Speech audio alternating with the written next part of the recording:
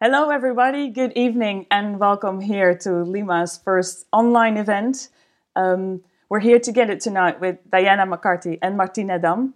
It is an event that takes place in the context of our Cultural Matter series. And as you all know, this exhibition was, you could see it in our space until a couple of weeks ago, but now we fully operate online.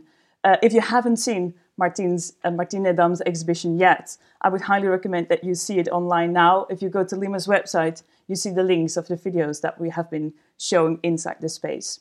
The work that Martine is showing is her latest creation that she made collaboratively with Emmanuel Guess and Tom Bectro, and it's the online curator Maja Eidelstein Gomez. So go have a look. And here tonight, as I said, there's Diana McCarthy with us. She will first start off by a lecture on the history of techno-feminist practices very shortly and condensedly. It will take around 15 minutes. And after, Diana and Martine will be back to discuss the talk and to discuss the work of Martine within this context of techno-feminist practices. So I think I want to give the screen to you now, Diana, and kick off with your talk, and we will be back after for more talks and discussions. So audience, enjoy, and see you after. So thank you. I want to thank all of you for attending this. Thank you, Sanneke Huisman, for this invitation to Lima, and to Jose Miguel Biscaya for the technical support, and basically the whole team at Lima for making this talk, a techno-feminist alphabet from cyberfeminism to xenofeminism, possible.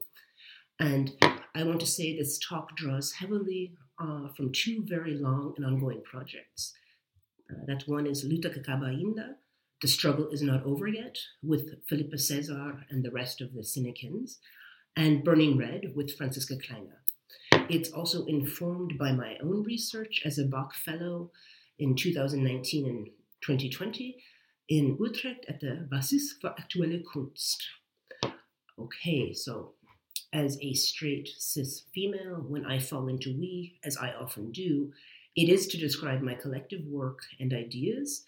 I'm delighted to add my fellow fellows from Bach to that motley crew, so time travelers and troublemakers and sometime traveling troublemakers. So thank you for joining me on this particular journey of time traveling troublemakers, in most case, feminist militants. Okay, in any case, I rarely travel alone, and I'm always in dialogue with the ancestors, the friends, the comrades, and the cool cats. So this talk is actually me carrying and bearing the words and wisdom of many. And I want to just add a few names to that, and that's Sonia, Anjali, Seda, Hito, Grada, Ali, Ala, Wendy, Vali, Kathy. There are many more. The mini mafia and the magic communists. Okay, a little bit of hoodoo is never wrong. And what would Legba say? Ask the internet. Let's start at the end. The end of a journey from Africa to the Caribbean. The end of a journey known as the Middle Passage. From the Gold Coast to the island of what is now Haiti. A journey of once free people, captured, shipped around the world, to be sold and to be told. And they fought and they won. They fought for their freedom and they won their freedom. Those once free people met other enslaved Africans, born free or born into oppression, free people of color, all on that tropical island. Those survivors of the Middle Passage found their kin among those people on that island. And they used their heads and their minds and their bodies and their arms, and they took up arms and they fought for their freedom and they won. Among them, Lieutenant Sanete Belair. Okay, those survivors of the Middle Passage, those born into slavery, those women and those men, those people in between, they fought for their freedom and they won. They fought for their freedom and they won. They fought for their freedom and they showed it could be done.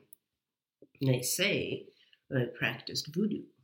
They say they poisoned the wells of those that stole them, those that sold them, those that told them. They say Madame Sanete refused to have her eyes covered when she was executed by the French. and word travel.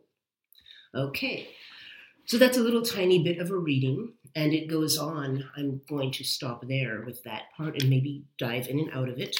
I will ask you to get on the internet now and look up Sanate Belair and Haiti. Just ask whichever search engine you use, and you will find that this lieutenant did exist, and now she graces this currency, this note. Yes, and you can also see that, that she's remembered very fondly. Now, how I got to Sanate Belair in the context of looking at techno-feminism and feminist histories and trajectories and understandings of history is actually through the Bolsheviki, the militant women in the Tsarist Russian Empire that were active at the turn of the century and, prior to the Russian Revolution that led to the foundation of the Soviet Union. So I was looking at what those women were looking at, what inspired them. Because they were educated, they ran printing presses, they participated in all forms of the organization of the Bolshevik movement. I wanted to see how they got to that point. And one of the things I found out is that they were themselves influenced and inspired by Harriet Tubman. Now, Harriet Tubman, again, ask the internet. You can find out a lot of facts. She's also just about to grace the $20 bill in the US. And you can see some artists have already created stamps that you can use physically on $20 bills now to already put her there. Due to political concerns of the moment, that's been delayed. But in any case, Harriet Tubman will also soon be on a dollar bill. Her life had been, a biography was published about her just before, now I'm forgetting the year, just before the turn of the century, so just before 1900. So of course the Bolshevik women also had access to that. And again, here's something interesting is that I was looking at the early Bolshevik movement, so around 1907, so as the Bolshevik Party was getting formed.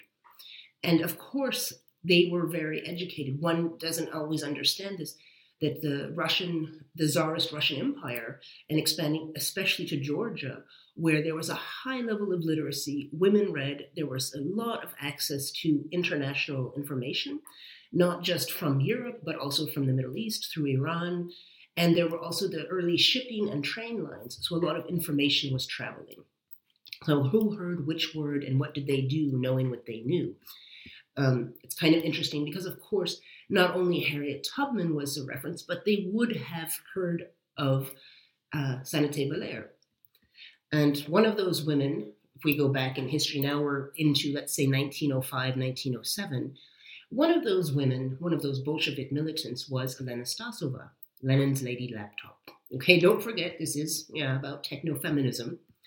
So word traveled, and this is something interesting. What is important about Elena Stasova? Yeah, she heard, right? She would have heard all of this. She was gathering things. Now, she's super interesting, not very well known. She was an influence on Alexandra Kollontai, who, let's say Stasova schooled Kollontai on how to become an organizer, how to go from being a party girl to a party girl. And that meant organization, not just being in the movement for its romantic gestures, but actually engaged with all of the boring administrative things. Now, Stasova, the absolute, Lenin's Lady Laptop, was the keeper of codes, passwords, safe houses, the keys to everything, the Bolshevik budgets, the operations, the encryptions. She ran the secret operations. She ran the Bolshevik Center, which you can also see mimicked in the wonderful American TV series, The Americans. So this keeper of secrets, she would have heard. Now, what they say about her, she remembered everything in great detail. She never wrote anything down. Okay, so word travels. I'm going to fast forward because of time constraints and because this is a kind of experiment. Let's say she and Lenin were tight. They get interested in peasants after the Gourian Republic, which was the peasant-led socialist state already existing between 1903 and 1906 in the farthest reaches of the Eastern Empire of the Tsarist Russian Empire. So now Alexander Bogdanov, many people know this book, which is called Red Star. Please ask the internet. Just do that now with me. Internet, Red Star, Alexander Bogdanov. Many people know this book through Mackenzie Wark's Molecular Red. In any case, Bogdanov, also a militant, wrote this, this fantastic worlding of communism.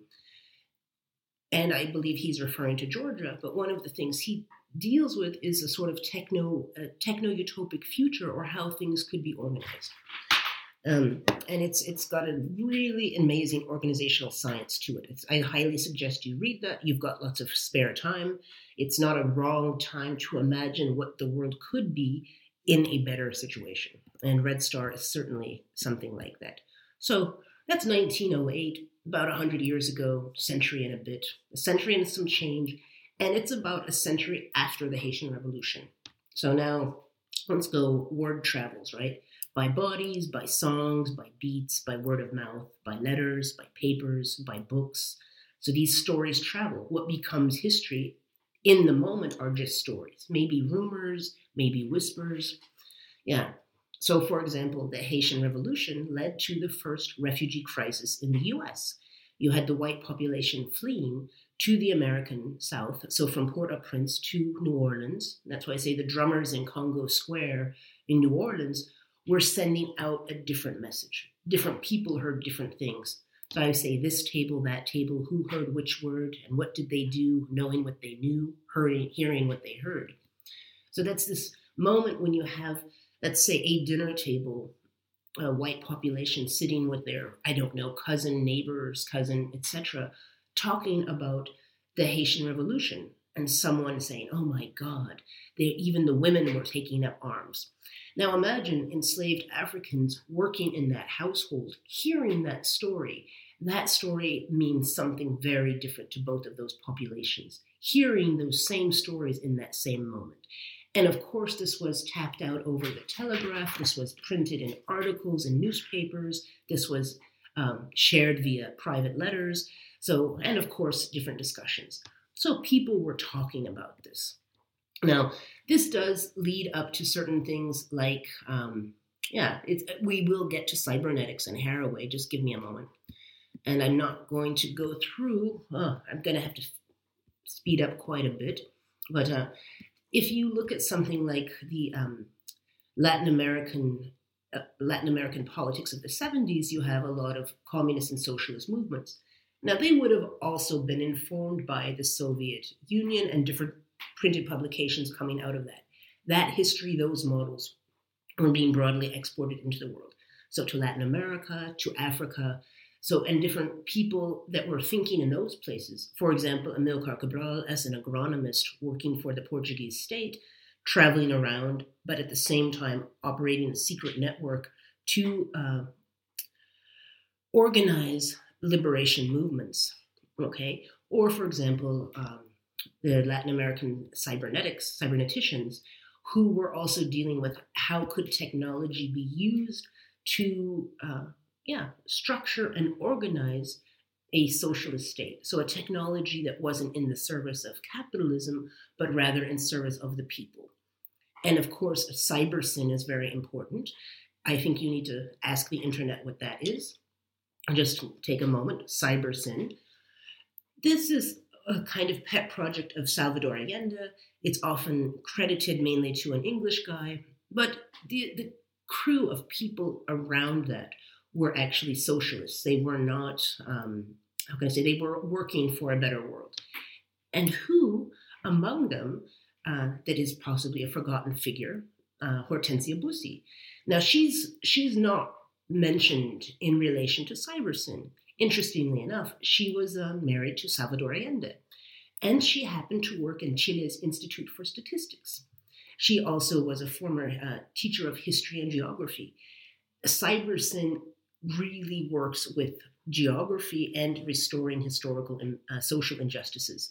And it also understands how to organize a state for the betterment of the people. Now, me, I have not gone into this far enough just yet, but my guess is that Fernando Flores could illuminate the role that Hortensia Bussi must have played in envisioning something like CyberSyn. I also have to say, somebody like Norbert Wiener did a lot of his initial and foundational work on cybernetics while he was in Mexico City. And he was then in dialogue with other cybernetics-oriented people, which in this emergent field, that could have been asking other questions. Now, many people who know the work of Bogdanov also are going to attribute, let's say Wiener has certainly been informed and borrows a great deal of concepts from other works of Bogdanov. I think that's enough. You'll have to check that out for yourself or wait for further text from me. So, or my comrades in arms. Okay. So, and then I think it's important if you look at Amilcar Cabral and how he's working and how both of these models, Amilcar Cabral's forms of organization, the liberated Guinea-Bissau, how these are structurally feminist. Okay, so it's not just about women doing things. These are engagements that are structurally modeled along feminism. And I really strongly suggest that you read, again, Ask the Internet, Philippa Cesar's text, Meteorizations, reading Amilcar Cabral's Agronomy of Liberation, and this is published in third text. Okay, I also really strongly suggest that you buy the book by Sonia Borges, and this is Militant Education, Liberation, Struggle, Consciousness, the PAIGC Education in Guinea-Bissau between 1963 and 1978. So this is something Sonia Borges has written an incredible study into this, the school system set up by the party that Amilcar Cabral founded with his allies and his comrades. So these liberation struggles also feed into different civil rights movements, labor movements, and of course get played out in the media, but they also influence the media. So something like cybernetics is also part of, or at least the socialist cybernetics of Latin America, are part of this general movement. So technologies that are forming are being informed by the politics of the moment and the technological possibilities. I think it's something very interesting to look at that, for example, the actual IBM mainframe computer that was being used to run CyberSyn never ran perfectly. It never had the capacity, there was not the technological capacity to make the model work. So all of that vision wasn't able to be realized in the technologies of the time. What's interesting is after the assassination of Allende, that mainframe IBM computer was then used to actually implement this sort of first experiment in neoliberalism in the Pinochet regime. So it's a sort of interesting understanding of how a technology can be utilized for this or for that, for very different ideological purposes. And it's interesting then to see how technology holds ideologies, how technologies are informed by ideological movements and then go on to inform an ideological movement. I'm going to fast forward because the word travels, people do, and people do, right? So Donna Haraway published the Cyborg Manifesto in 1985 in the Socialist Review. Again, if you haven't read it, please do. Just in time for the great injury to communism. Now, it's important to note that she is very much informed by feminist critiques of science, feminist critiques of labor, and liberation struggles. So all of those, and that's cybernetics, right? All of those things that have led up to this techno-feminism have been building up. So, yeah, in 1991, just after the great injury to communism, VNS Matrix comes up with the Cyber Feminist Manifesto for the 21st century. I'm going to read that for you. Again, you can ask the internet. There are wonderful visuals to accompany that. So, we are the modern cunt, positive anti-reason, unbounded, unleashed, unforgiving. We see art with our cunt. We make art with our cunt. We believe in jouissance, madness, holiness, and poetry. We are the virus of the New World disorder, returning the symbolic form from within, saboteurs of Big Daddy mainframe, The clitoris is a direct line to the matrix, the VNS matrix. Terminators of the moral codes, mercenaries of slime, go down on the altar of abjection. Probing the visceral temple, we speak in tongues, infiltrating, disrupting, disseminating, corrupting the discourse. We are the future cunt by Venus Matrix. Okay, now I just want to point out that, again, this is written in 1991. The internet is a different monster, right? It's Big Daddy mainframe has only started to show his tentacles, right?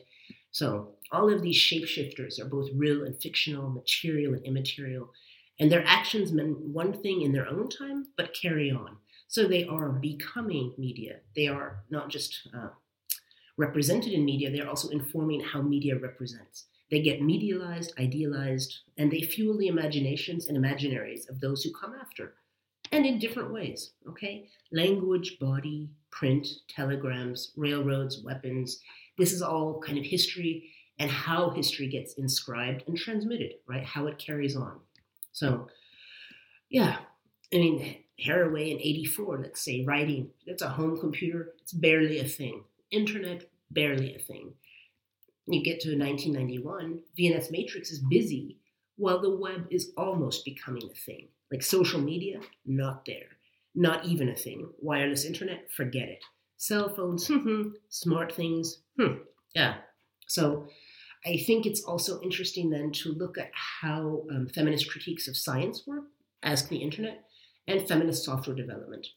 I really think that something like the construction of knowledge, which can be implemented in a feminist model of technological development, or for example, software development, the social is on the early side. It means sort of imagining a technology or a software, an app, imagining who's going to be using it, imagining what purpose it could have, then reaching out, asking those people, relies on a lot more social communication, or people getting involved early on. So it's not this thing of Facebook or Twitter, which is always at the end, right? The end product. It's the pre-product. It's the research and development before the implementation. And that's a feminist model, right? So, yeah, I think there are a couple of practices that I would like to point out. I think everybody knows like the Old Boys Network and the Cyber Feminist International from Documenta, or for example, the Xenofeminists, which wrote the Politics of Alienation Manifesto. Those are, again, things that you can simply find on the internet. I suggest you do that. Also, kind of mind, if you want to tickle your mind a bit with your technology in the coming weeks and days of the lockdown, that's a good way to do it. One of the things that I'm interested in is how militant movements have carried on these histories, how people continue to fight for their freedom. And based on these other stories, like what do they do knowing what they know? Knowing that people have fought for their freedom and have won their freedom. And so groups, the Zapatistas in Mexico, the PKK, other left-wing movements around the world, all rely heavily on media. So one thing is it's for their representation, their communication, and also how they organize, right? So, and gender liberation is a thing. So there are reading lists and education programs. And so, for example, Red Star is often on those. I've heard from a good old militant. He knew the book very well. Very elderly man from Guinea-Bissau, one of the Sinicans. So, yeah, it takes, like, I'm going to go with the co-founder of the PKK, Sakina Chances, who was assassinated in Paris in 2013, along with her comrades Fidan Dogan and Leila. Sorry, my apologies. Bentuce Urinyorum. So, Bentuce Bilmiyorum. So, yeah, so that assassination. Now, they say Chances was inspired by Sasova. They say she had a similar way of working. And they say some secrets died with her. So that's something like, not everybody is informed about Stasova, but certainly the PKK was and is. They knew the power of having a central organization and also the power of keeping secrets and not writing things down. what could be interesting about that particular set of assassinations was not only was the leader of that cell assassinated, but so were her two assistants / trainees. So it was really cutting off a certain very important organizational branch of the PKK. I also have to mention a Berlin-based initiative, and that's Coupe de Jour, Soup de Jour, and Co. It many, many allies. And it seems to be an intersectional, multi-ethnic, queer feminist collectivity. They operate anonymously using social media to out the white male heteronormative art practices and politics in Berlin and German art world in different scenes. They use stickers, posters, letters, press releases, and social media for their campaigns. And it's caused more than a few controversies and public debates, and it's very interesting to see what happens. They're also operating, excuse me, along this line of whispers and rumors. Like how word travels, right? I really also have to mention another techno-feminist practice, and that is Sci-Hub. This is the first pirate website in the world to provide mass and public access to tens of millions of research papers that otherwise one has to pay quite expensive fees to access. This illegal database of subscription-based scientific and academic journals was programmed by Alexandra Elbakyan. So, and primarily in the first case for her to access documents, but also to make them available to many others. Yeah, they say she did it all on her own. Oh, I've heard about this project through the great feminist philosopher Alla Mitrofanova, who again, I think if you have a chance to read her texts, they're not very often translated into English, but she's incredibly influential for contemporary, I think, feminists, cyber-feminists, techno-feminists, artists, academics, and activists across the former, Soviet-inspired zone. In any place in a Russian-speaking environment, she's extremely important and influential and inspiring. So this is how solidarity works over time and over space. And, for here and for there, right? Word travels and it returns. For example, I want you to ask the internet about this as well. Feminism is a Browser. It's a short film by Charlotte Eifler, and it actually has a lot of parallels to the work of Martina Nedam, who we'll be talking with in just a moment. So the key protagonist, Rose, is certainly a recombinant, and this is very much a feminist production, but it's also dealing with generations of feminist work with art and technology. So, yeah. I think that is about my time. And I would like to thank you for your attention. And I would like to, again, thank Lima for having me here. Thanks to the whole team there. Thank you, Sanaka. Thank you, Jose. And thank you, the public. I think we're going to move on over to my discussion with Martine Nedam about her current exhibition at Lima. And so thank you for joining. Join me with a glass. I forget the new Chinese expression that Sanaka informed me of, but I think there is one. So let's have a drink together while we're sharing this other space and this other moment of being together. And stay healthy and stay home. Thank you. Welcome back, and thank you so much, Diana, for your talk. I would now love to invite Martine to the screen. And Diana and Martine, please engage. And afterwards, there will be a hi. Afterwards, there will be the possibility for you, audience, to ask questions. I will be there to moderate them. You can implement them by chat, and I will read them out to Diana and Martine, and we'll happily answer your questions and hope we can engage in this online talk together with you. But for now, I want to give the screen to Diana and Martine, and enjoy. Thank you so much. So Martine, great to share space with you here. Maybe you want to say hello to the public? Yes, of course. Hi, everyone. It was, great to follow your own, this very complex setup of how techno-feminism has been living on through generations. So I'm ready to hear your questions. Okay, wonderful.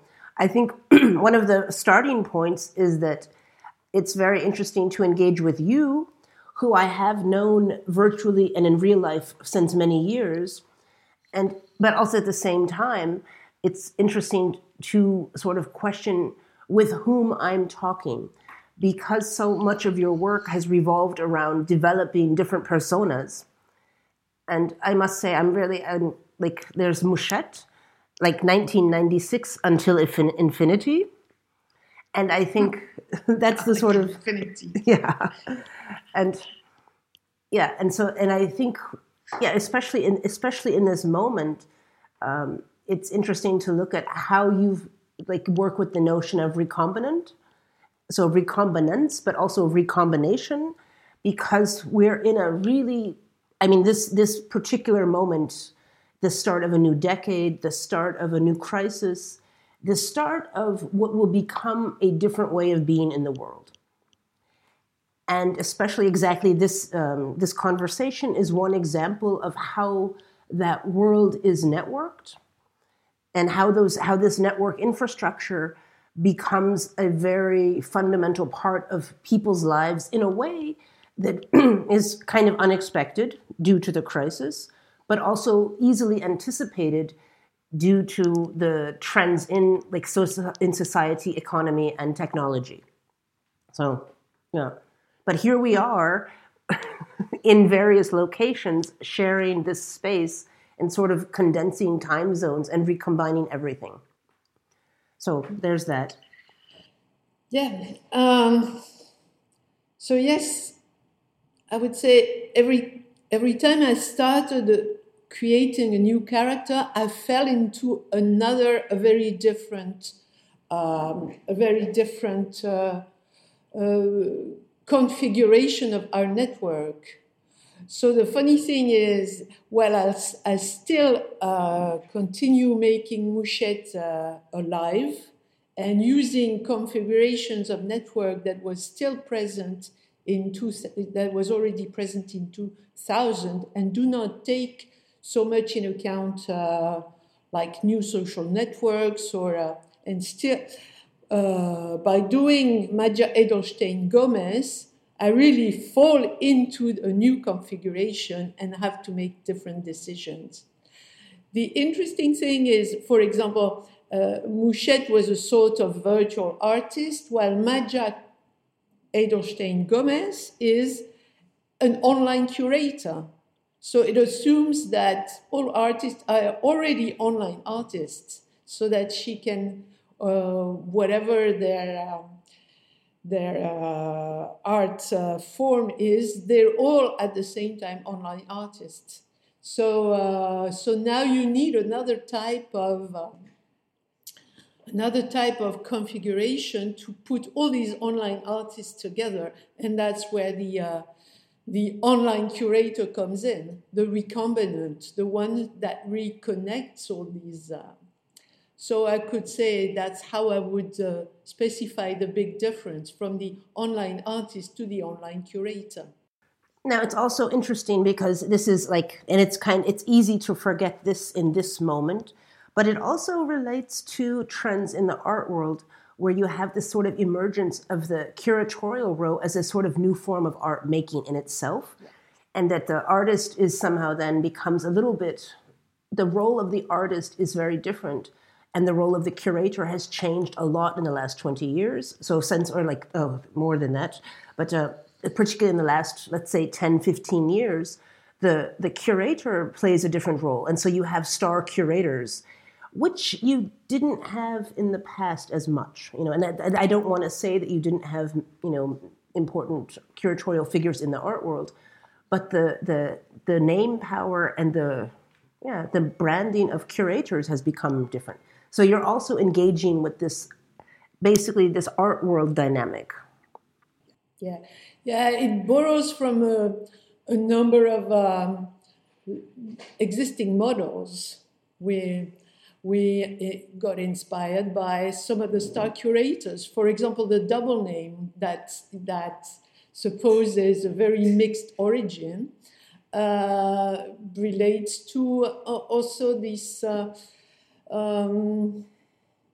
how our identities through our names are complex, our origin are complex with different and this is also how we curate art by putting our identity forward is already what attracts people and let them tap into also this complexity and hybridity of their own, of the identity of their art or the identity of their person.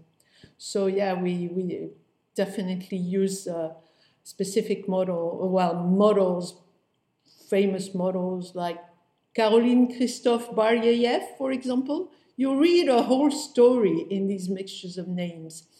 So yes, that's also not only a mixture of name and personal identity, but a mixture of functions. Like you could say, this one has in her biography work with NGOs, for example. The fact that curating online art can be also giving attention to conditioning people in different spaces of the city. But also, if you look at the biography of Maja Edelstein Gomez, she had a number of big disasters in her life.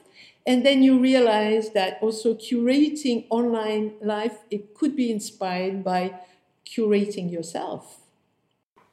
Exactly, because these are sort of like, it's the stories that you learn via social media, or the stories like the stories that are in the official biographies, or the stories that come through interviews. And I think this is something where I find you've jumped ahead in my questions, because one of the things that there are two really interesting aspects of having the biography and this backstory. One is that it, of course, challenges what is a fictional or non-fictional story, and what we can curate and control how we, like as artists, activists, curators, what we put in public and what we don't, what we choose to share, what we don't share, right? And that's what the social media has allowed us to do in terms of the representation. And here's something where I'm thinking of the German artist Natasha Sadir-Hagigian, who did this project at the Biennale, which is, and she's got this long-term project of this biography exchange. And so the denial exactly of fulfilling the expectation, in her case, possibly, to get away from being exoticized or forced to take a cultured position as a contemporary artist, or an academic position, where did you study, et cetera, et cetera. And, okay, so this biography combines that, the story of an artist, like what's getting sold to the public, in this case, the story of the curator as artist, plus locating that in time and media-specific moments. Because that's this biography, the tragedies are not just her private tragedies, they're always linked to globally relevant moments. So can you speak about that? Because that's another way of locating it into something which is amplified, which also has it's kind of a collective memory, and that she exists within this shared space of collective memories. Yeah. Well, because the memory of the world is now so at hand, it's easy to find an event that existed, for example. Whereas before the internet, you would have to have known someone who had this tragedy to say, this is believable. So now, of course, at your disposal, you have the story of the world, which you can use as background for a fiction. Like that's one of the elements. And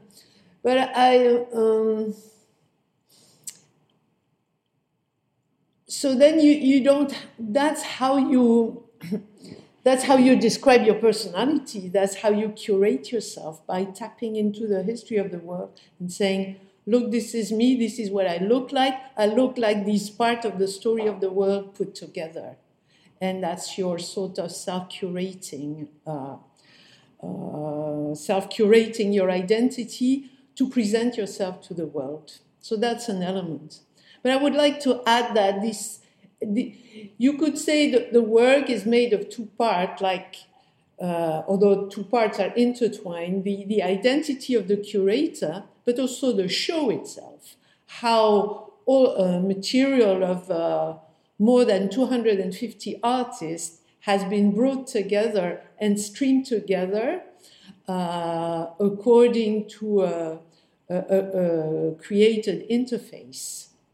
So how we also asked artists to provide their works, sound, video, pictures, everything but also to provide their text and to provide their photo, and we could stream that together. So using also their photo, their artist statement, biographies as a part of the exhibition, and running them online together with their videos, with their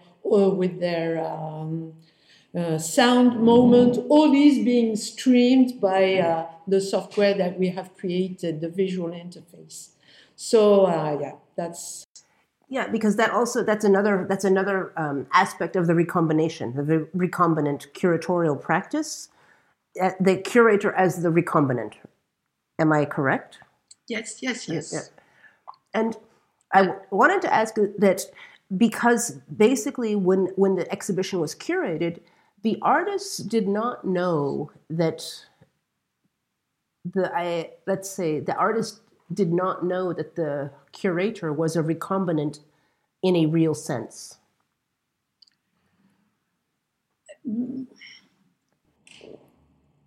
You mean the invited artist? No, it's more than as soon as you were taking part in the show, you were a recombinant yourself. You became one of the recombinant. Actually, I wanted to sort of point out what this term refers to. It's a scientific notion. Recombinant refers to recombinant DNA, when the code is being changed, when something is being added. So your nature is not so much become hybrid, but that something in your code, just a little part of it, has made you an altogether different being. So that's that notion we're tapping into, to ask people who participate to become recombinant. That is, maybe to sort of give up something of what they call their own identity to be mixed with the identity of the others. So some faces will come up, some text will come up, text will be mixed together, and which will form a sort of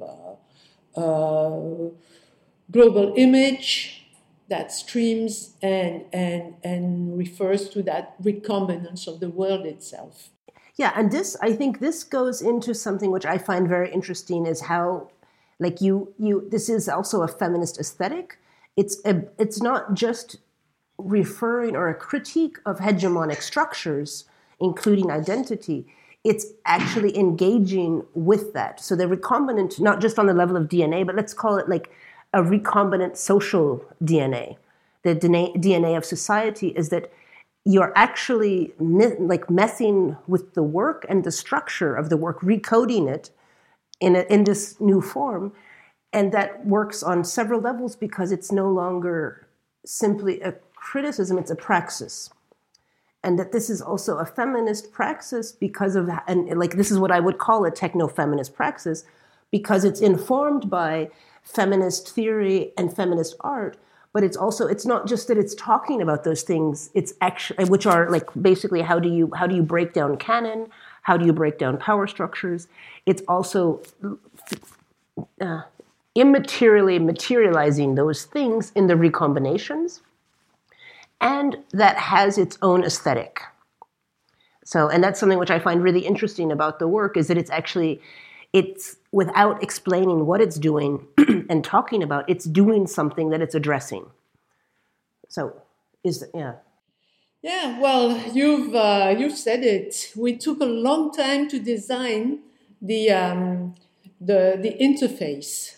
So the aesthetic of the interface, also how they are.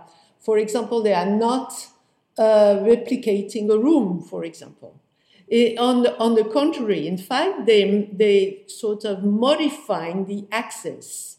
So you could say, in terms of what has been used as software and coding, it's a sort of garbling of a cube that suddenly brings oblique, sideways line. So everything. So at no point you can identify with a sort of real space that would have horizontals, but still has line forces that constantly shifts.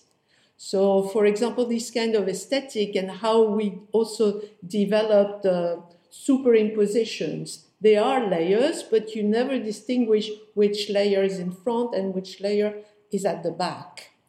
And there are controls where you can put you can click on a layer to appear or to disappear the layers of the text. So, but then there's no explanation on the controls. So you will have to click blind. If you notice there are buttons, you will have to click blindly on these buttons and make things appear and disappear. And another important element is, while at the same time everything is mixed together, there's also a part of the interface where you can click individually on each artist and see their work composed in an individual setting. So you don't have to choose between group show and individual show. It's all there. And also the way the viewer recombines them when viewing, although no information is provided, you just have to observe and start looking and clicking. Also, it makes also the viewer as a participant of the recombinance. And here, this is something, because I find this extremely interesting, because again, it goes into, like, let's say, the role of the individual in relation to society, but in a very it's funny, I would call it a material sense, except that it's immaterial, technically. So you have this real possibility to engage with how subjectivity is produced without relying on just the individual. And so that, because even if one chooses to look at an individual artist's work, it's also always going through this lens of relationships. So that work is always going to be read in relation to the other work, in relation to the show, somehow. Yes. So, and this is something where, again, I'm going back to what makes, this is somehow for me, what makes it a really interesting example of a techno-feminist praxis, is that this is another way of understanding that it's not one story, and that one story is always in relation to another story.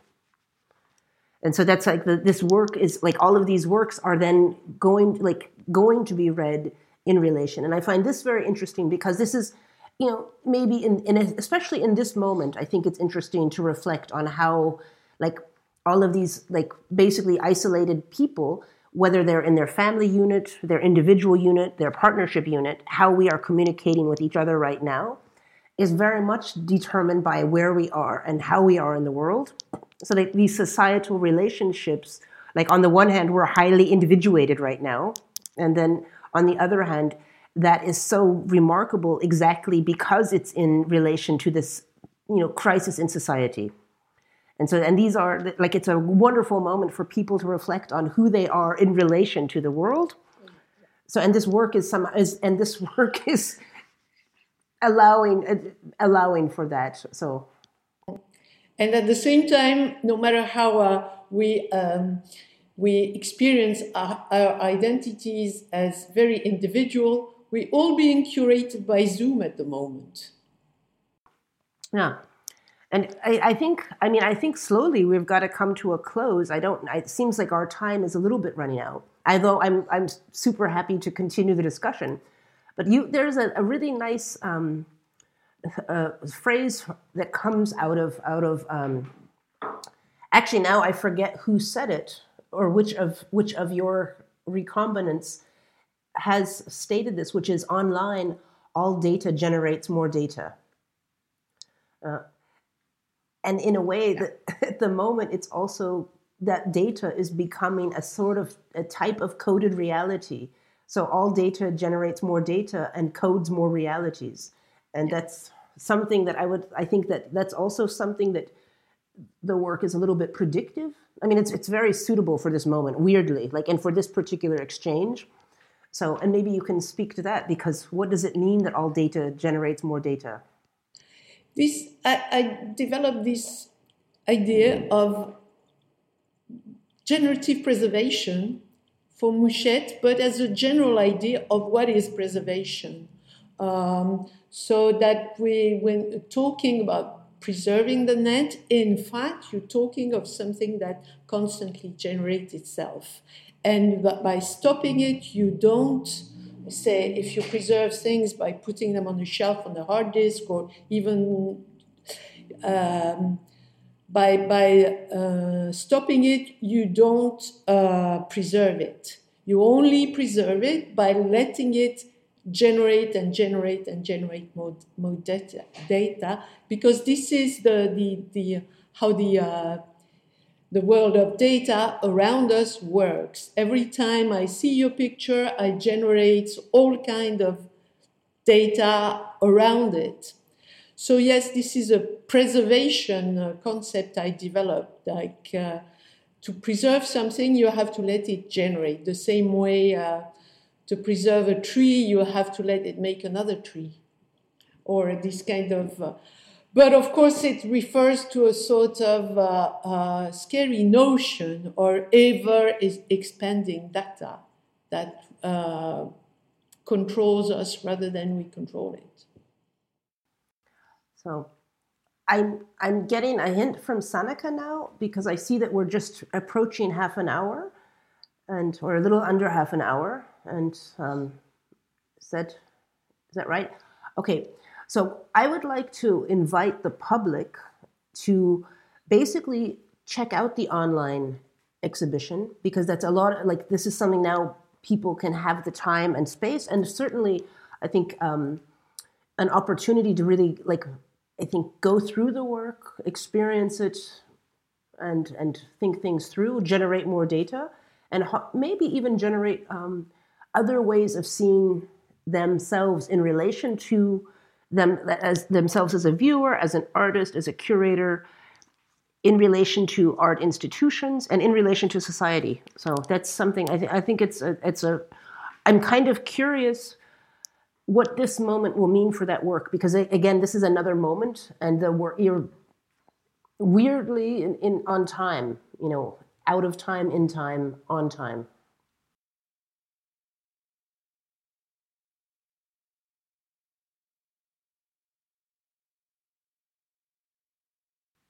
Would you like to say something, Martine, as a closing word? No, I'm curious to hear the reactions of our public and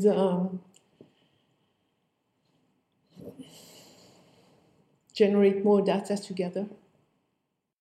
Thank you so much, Diana and Martine. That was really interesting to see you engage. And I would like to open up this online floor to the audience right now. So please ask your questions by chat, and I will read them out to Diana and Martine, and we'll happily answer your questions. So for now, thank you for attending, and please ask your questions. And just to let you know, from now on, Lima will be online every Wednesday at 8. We'll have talks, screenings, and to see how this current situation changes the way we deal with digital technology. So hope to see you again next week. But for now, please ask your questions. Okay, thank you. Okay, I see the first question has already appeared here on my chat. So Diana and Martine, are you ready for this? I'm having a question here. What is the difference between creating fake identity as art and as strategies for political manipulation, as we can observe now, the political right are masters of this kind of online manipulation? Online manipulation. For me, I always took the idea of fiction, of online characters as a form of fiction. Of course, for example, literary fiction has its rules, and we understand when we read a book that when it says I, it's not necessarily the author speaking. So I never saw the creation of characters as online manipulation, but as a form of fiction that has its rules, and that doesn't necessarily have an aim to write, it doesn't aim to influence people in a particular direction. It aims to propose them a story in which they can identify. So I don't see the creation of online character as a form of manipulation. I see it as a form of fiction, as a form of creation. I'm going to say I have to agree and say something that the type of online manipulation of data sets is not, I don't see how that relates to fictional characters. I mean, the fictional characters could also be right wing. One could, right? Like there's no specific thing to having. I mean, there's fiction is fiction. How it parallels to the world is something else. But I think this other point of like how to, I think it's about using the potential anonymousness of some kind of cyberspace. I think that might be what the question is referring to. And I think, of course, if the one is looking about what's in the hands of the right wing, I think it's more important to look at what's possible and what's potential. And I think it's also, if you look at this Austrian politician that was brought down by this kind of artist action, it's not, I have to say, it's not like there couldn't be a political importance in creating different personas and putting them into action. So, and a full disclosure, I have been drinking red beet juice. I am switching to white wine. So just to full disclosure, right? So now that we're done with the hard part of the work, I'm upgrading my drink. So if I had been drinking red wine, I would be sitting like this by now. But I think I'm going to make it a little bit hard for you because the second question has arrived. And that will be, do you see the solution for the future through digitalization? So, future solutions, Diana. Did you hear my question? Yes. Is that, it's for me? I think so. I do not think so. I think I don't have any solutions for the future, but I think that's going to come out of people getting together and thinking and figuring out things and being creative with that. That's the point of art, right? To give you another way to be in the world, another perspective through which to see the world. Absolutely. Now, I was thinking of it that in your talk, you talked about how different media not only enable ways of telling stories, but also how they influence, in a way, how they are being influenced by the social context in which they appear. And we're now in a time of like a drastically changing world. So isn't this the time for a more feminist internet, for instance? Like, isn't it like technology now at its changing point, at a paradigm shift, that we can collectively build something else? And are you in? And can we be in with you? And how should we do it? I mean, yeah, I don't know, because I think what Martina is doing is already important. It's sort of showing a certain, like, it's not the way forward, but it's another way of being, and that is forward. And yeah, feminist internet, like we have to seriously rethink everything that we take for granted. And this is a wonderful moment to do it. And it's like, look, we've given capitalism a shot. We've given neoliberalism a shot. Let's try something else. And maybe not everything has to be about a profit bottom line. And maybe everything doesn't have to be about efficiency. Maybe it could just be what's about a little bit better for a bunch of people, a little bit more beautiful, a little bit less awful. Like, why not? Like, we've tried all these other things and they're just making a disaster of everything. So,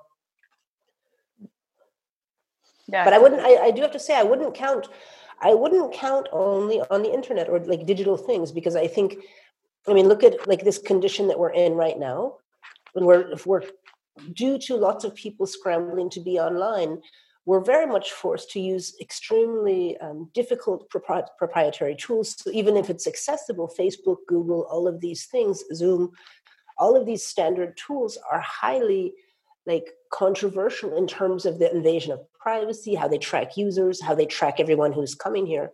So I think it's like, and it's like we all need to get busy and do stuff. The other tools are out there, but they're much less manageable. And that's something where I think if we're not going to be able to deal with things, if we're not able to ask right now we have to do what we have to do. But if we're not thinking a little bit forward, I think we might just end up in a really awful trap. Like, once the corona times are over, have we all abandoned everything that we had in the hand already, like all forms of privacy? And that's, I think we really have to also keep that in mind. And we have plenty of time to think and do stuff in the next few weeks and months. So absolutely, maybe that's what I meant indeed. There's 2 more questions popping up on the chat, and one is slightly more related to what we previously said, is how do you see the production of data in an ecological concern? So I don't know who of you is up for answering that. It's the night of the big questions. In a form of entropy, I would say. That is, the sort of more likely scenario that arises to my mind when I think of these ever-expanding data is that idea of entropy, that things become so overdeveloped that they decay at the same time that they change their nature.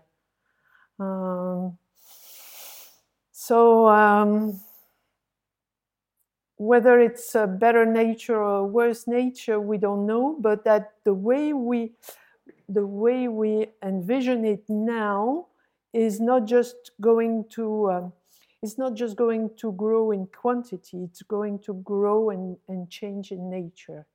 So whether for the better or worse, we have to be prepared to change.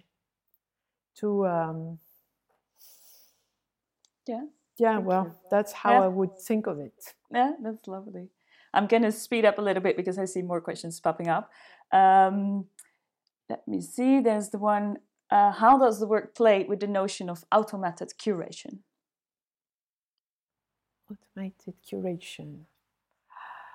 Curating by numbers. Yeah, Maja Edelstein Gomez wrote this article, Curated by Numbers, and then she got a lot of questions about...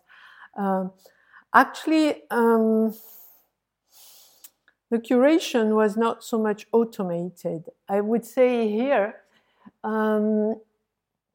we tap very much into the mechanical Turk, the little people present behind that make the decision. The software is there to determine a number of things, but in the end, the real curator is the invisible person inside the machine. So I would say the more we talk about algorithm being shaping our world, and the more we forget about these people, in fact, making the ultimate decision. I would say the fact that I'm here even talking for Maja, or the fact that the selection process actually happened with people sitting at the table and looking at the material being sent, all this is also witnesses for the fact that this supposed automation is made to hide a certain labor. So I would answer by that, like automation, automated curation means invisible labor. Nice. Okay, I move on to the next, and that's to who belongs the space in which the online exhibition takes place.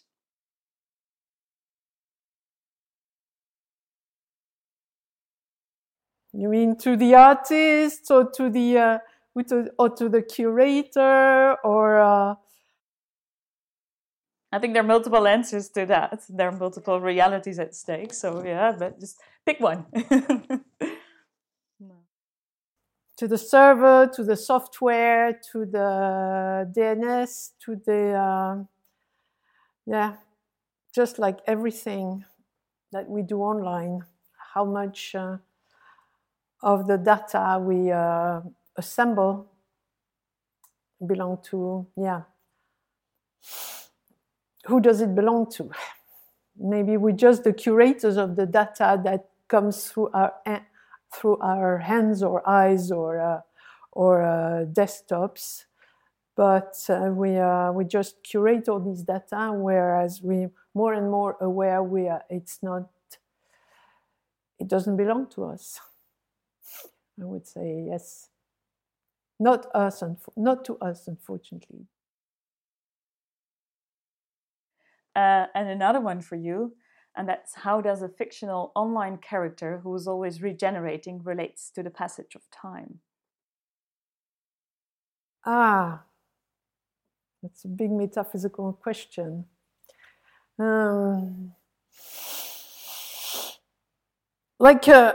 For example, a web page is always regenerated by the server. It's the same page, and then it has to be served to access your desktop. It has that thing of an eternal life, or like the life of a fly. I made a work about that, the life and the death of a fly. Is it always the same fly that dies and lives again, or is a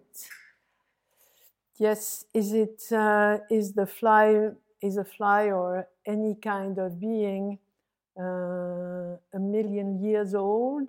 So this idea of a web page being constantly regenerated and recreated, that's how I think of the life online. That is that there's not a continuous time. There's a sort of eternally self-replicating time. Yeah, in a way, I think that's what also is made very explicitly in Mouchette, for instance, a work that is constantly evolving, but also constantly in loop, being Mouchette staying 13 forever there, but still it feels like she's growing in experience, so to say. But also constantly self-replicating as the same, like that web page being served, and every time maybe just a little bit different, but still this eternal self-replication. Okay, I see. I see more questions popping up, and I think it's going to be the last two questions that I'm going to ask you, and then we're going to round up this online session.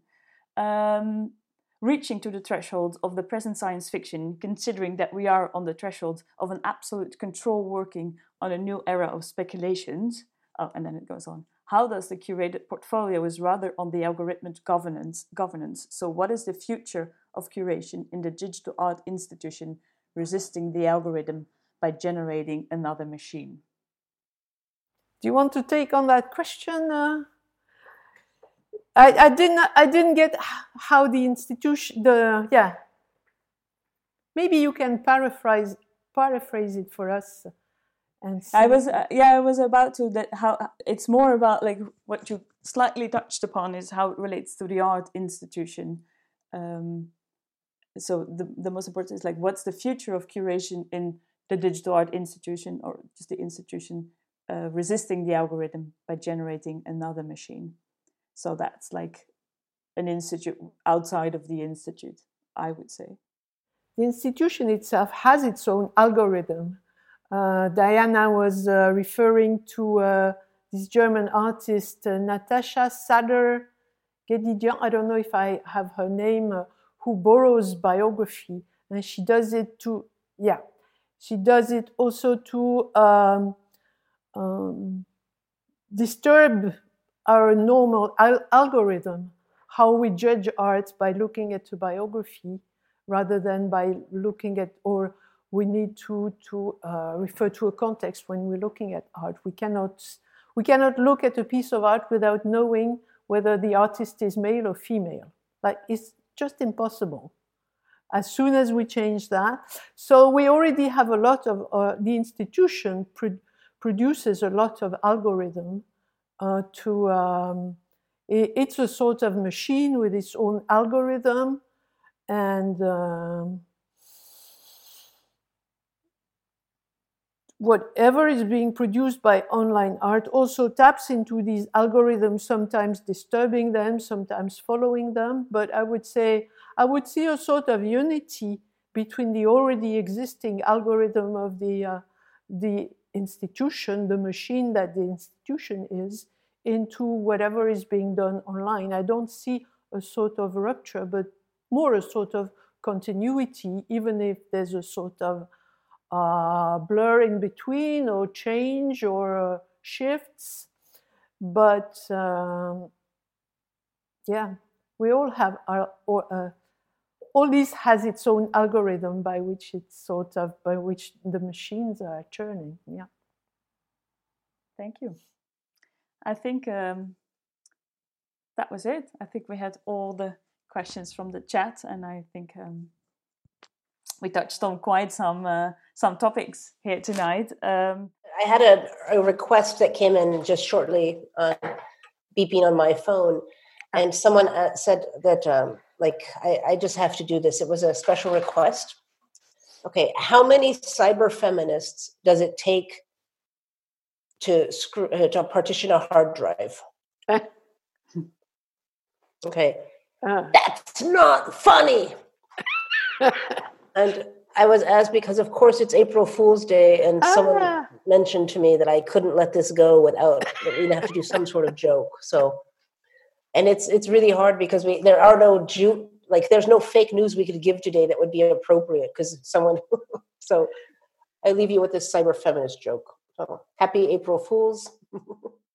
That's a very nice way of ending it. So, yeah, thank you so much, Diana. Thank you so much, Martine. And Lima Online will be back next week. I will talk to Florian Kramer, Heath Bunting, and Joan Heemskerk from Jodi. So see you back here on the channel next week. And thank you so much for joining us online. Okay, see you soon.